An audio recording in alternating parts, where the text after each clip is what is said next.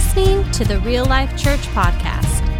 To learn more about Real Life Church, including our gathering times in Yuma, Arizona, visit us online at reallifeyuma.com. Today's talk comes from Pastor Bob Van Horn. So hey everybody, welcome to Real Life Church. I'm Pastor Bob, and again, we have one of those practical messages from God's Word that I think that is going to help you in your everyday life. I want to be able to teach in a way that helps everybody take God's Word and put it into practice in whatever they do. Hopefully you're getting something from these messages. Now, according to Google, people wait 32 minutes whenever they go to a doctor's visit. 28 minutes we spend in security lines when we travel. A lot of times we wait 13 hours a year on hold waiting for customer service. 38 hours in traffic. And if you live in LA, it's like 50 hours a year in traffic. Listen to this. 37 billion hours every year are wasted waiting in line somewhere. The average person is going to waste 6 months of their life waiting in line for things. You would think with all that waiting in lines, we would get pretty good about being patient. How do you handle delays in life? For me, I'm pretty impatient. And a lot of times we don't understand that in God's timing, sometimes it never matches up with our timing. And sometimes we have to wait on God. And that's a hard lesson for us to learn. So how do you be patient? Or are you kind of like me? Are you one of those that likes to take things under control, put them in your own hands to try to force something to happen? One of the hardest things for us to learn and one of the greatest steps of faith that you can take sometimes is to do nothing and simply wait on God. We're still kind of marching through the book of James, kind of skipping all over the place, looking at James as a practical way to help us. Today, we're going to be in James chapter 5. We're going to look at verses 7 through 11. I'm going to read them, and then we're going to learn a lot from the 3 illustrations that James uses. He writes and says, "My friends, be patient until the Lord returns. Think of farmers who wait patiently for the autumn and spring rains to make their valuable crops grow. Be patient like the farmers and don't give up. The Lord will soon be here. Don't grumble about each other or you will be judged, and the judge is right outside the door." Verse 10, "My friends, follow the example of the prophets who spoke for the Lord. They were patient even when they had to suffer. In fact, we praise the ones who endured the most. You remember how patient Job was and how the Lord finally helped him. The Lord did this because he is so merciful and kind." Learning to be patient is a mark of maturity. I will tell you that kids, they're a little immature, and that's why they don't show a lot of patience. Like, how much longer? How much farther? What time are we going to be? Can we go now? Kids are like that, right? James also shows us that we as adults, especially when we're waiting on God, sometimes become very impatient. So let's look at this. There's 3 different examples. In this passage alone, James talks about being patient or having perseverance 6 times. And he uses 3 great illustrations: farmers, prophets, and a guy named Job. So we're going to ask ourselves a series of 3 questions. And these are the 3 questions I want us to get out of this. When is waiting patiently an act of faith? What should I remember while I'm waiting? And how do I trust God when I'm waiting for something that's been delayed? So we're going to answer 3 of those questions, all right? I will take them in order. When is waiting patiently an act of faith? First of all, according to James, when circumstances are uncontrollable. There are a lot of things that happen in life that we can control, but there are a lot of things in life we can't control and have no control over whatsoever. James uses a farmer, for example.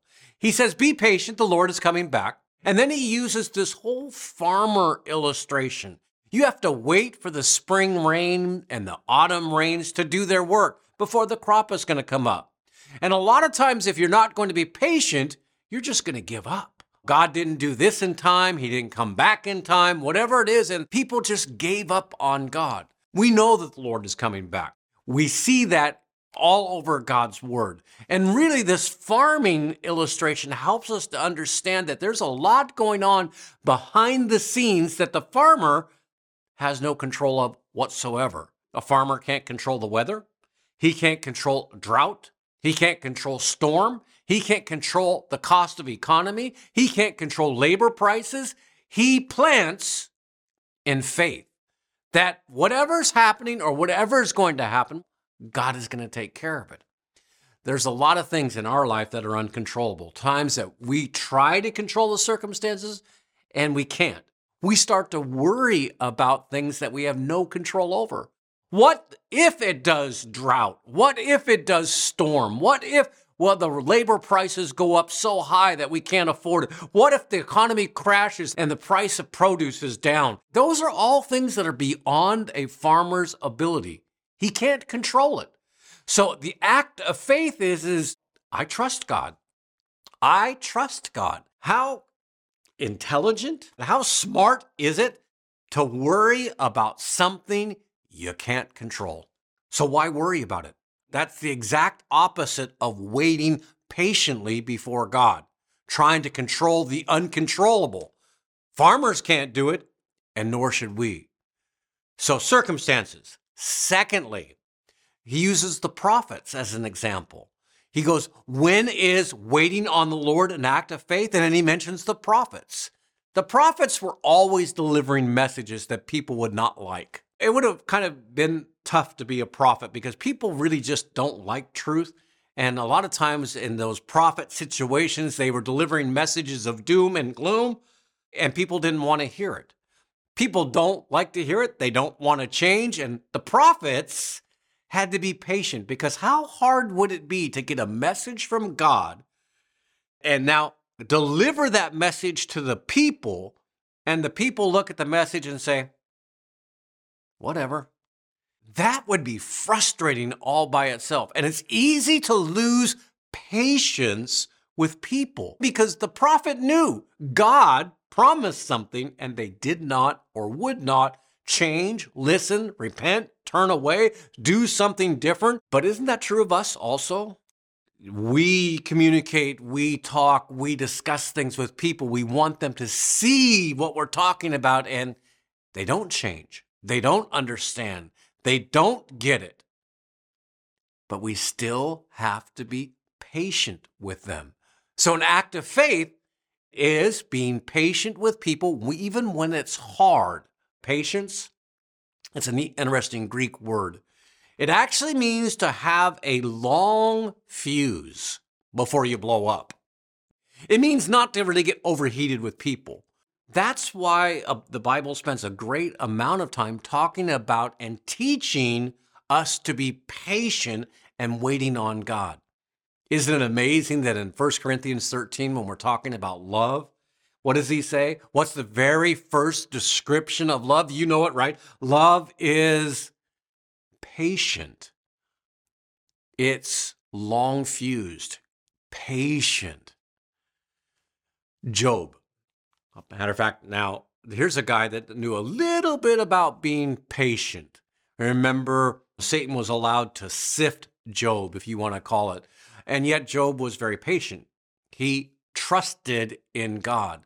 So the third thing, that when are we exercising faith while we're waiting?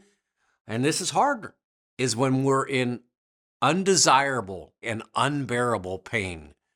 Now, maybe you know the story of Job. Maybe you don't know the story of Job, but he lost everything in a day's time. And I can't tell you because I've never been there, but the amount of pain that he was going through, the only thing that we see throughout the whole retelling of the story of Job is Job's patience with God. That's number one question. Here's the second thing I want you to do. What should you remember while you're waiting? It's a great time for you to exercise your faith, but what should I remember while I'm waiting? First one, God is in control. 3 times in this passage, James says, the Lord's coming back. Be patient. The Lord's coming is near. Don't complain because the judge is right at the door. What James is basically saying is no matter what the farmer, the prophet, or Job is going through, no matter what you're going through today, God is still in control. I know it doesn't look like it sometimes. I know it seems like the world is spinning out of control, but it's not. God has it in firm control. Your circumstances, whatever you're going through, God is in control. So what do? We worry. We try to be impatient. We try to force it to happen. And God's saying, I got this. Second thing, people are blessed when we learn to be patient. Patience actually builds character. Patience, it also helps us to avoid making mistakes we would normally make when we're impatient, when we're trying to force something. Whatever you're going through, it's not the end of your story. God is still at work. He's still in control. He is in control of whatever circumstances. I want you to think about this just for a second.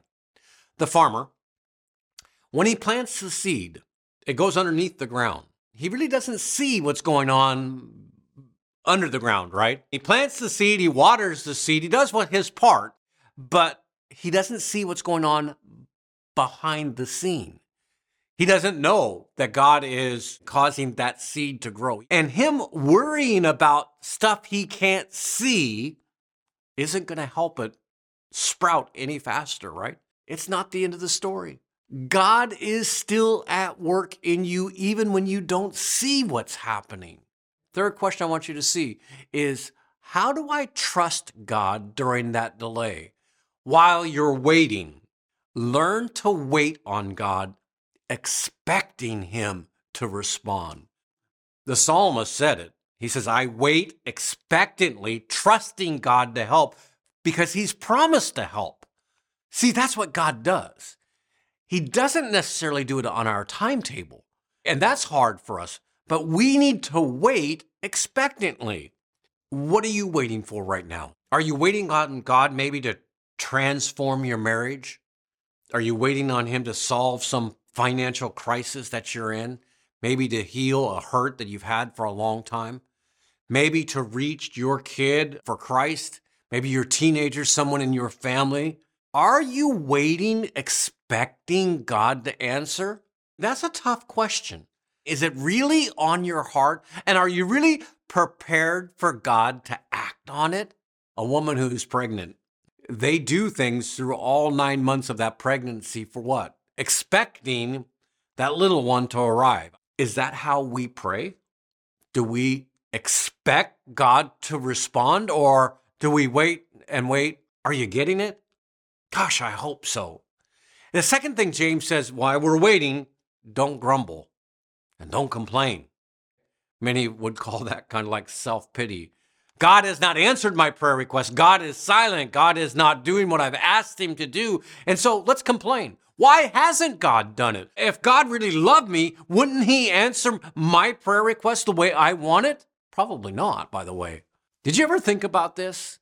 In the book of Job, that character named Job who lost everything, for 37 chapters, God didn't say anything to Job. Now, I don't know how many days that was, how many weeks that was. Maybe it was months or years. I don't know. 37 chapters, God doesn't say anything. And then God responds to Job. See, we have to wait, and we wait patiently. And while Job was waiting patiently, he waited knowing that God was in control. He was waiting knowing that I expect God to do something. He did exactly what we're talking about. The third thing is to wait confidently. That's the story of Job right there. I don't know what God is doing. I don't know why I'm going through. I don't know why I've lost everything, but I trust God. He didn't curse God. He didn't give up on God. He just waited for God to do whatever God was going to do. And you know what God did? He blessed him double of what he had. Now, what a lot of people don't realize is the book of Job probably, I can't say this for certain, was the first book written in the Bible. This is before the resurrection of Jesus, before the account of the flood. Job didn't have this great history book to look back and say, look at all the promises that God has made where he showed himself faithful. I'm confident that God is going to come through. And he didn't have that. But we do. I have a book that's been given to me that shows God's faithfulness, how God has delivered his people, how God takes care of his people, that we can wait confidently before God knowing that he's in charge. We have that book. And that ought to be a reminder to us that no matter where we're at and what we're going, that we can confidently wait on God. So where are you at today? Where do you need patience? Is there some uncontrollable circumstances going on in your life? Maybe financial, maybe physical, I don't know. What is going on in your life that you need to recognize that God is bigger than your problem, that you can wait patiently on him and his response? And remember, God is a rewarder of patience. God rewards those of us that are patient. Don't be impatient. Don't take things into your own hand. Wait on God.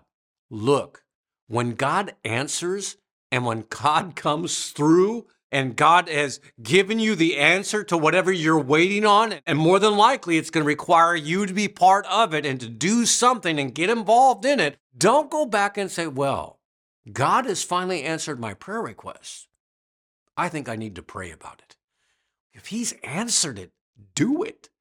Patience is an act of faith. It's one of the most spiritually mature things you can do.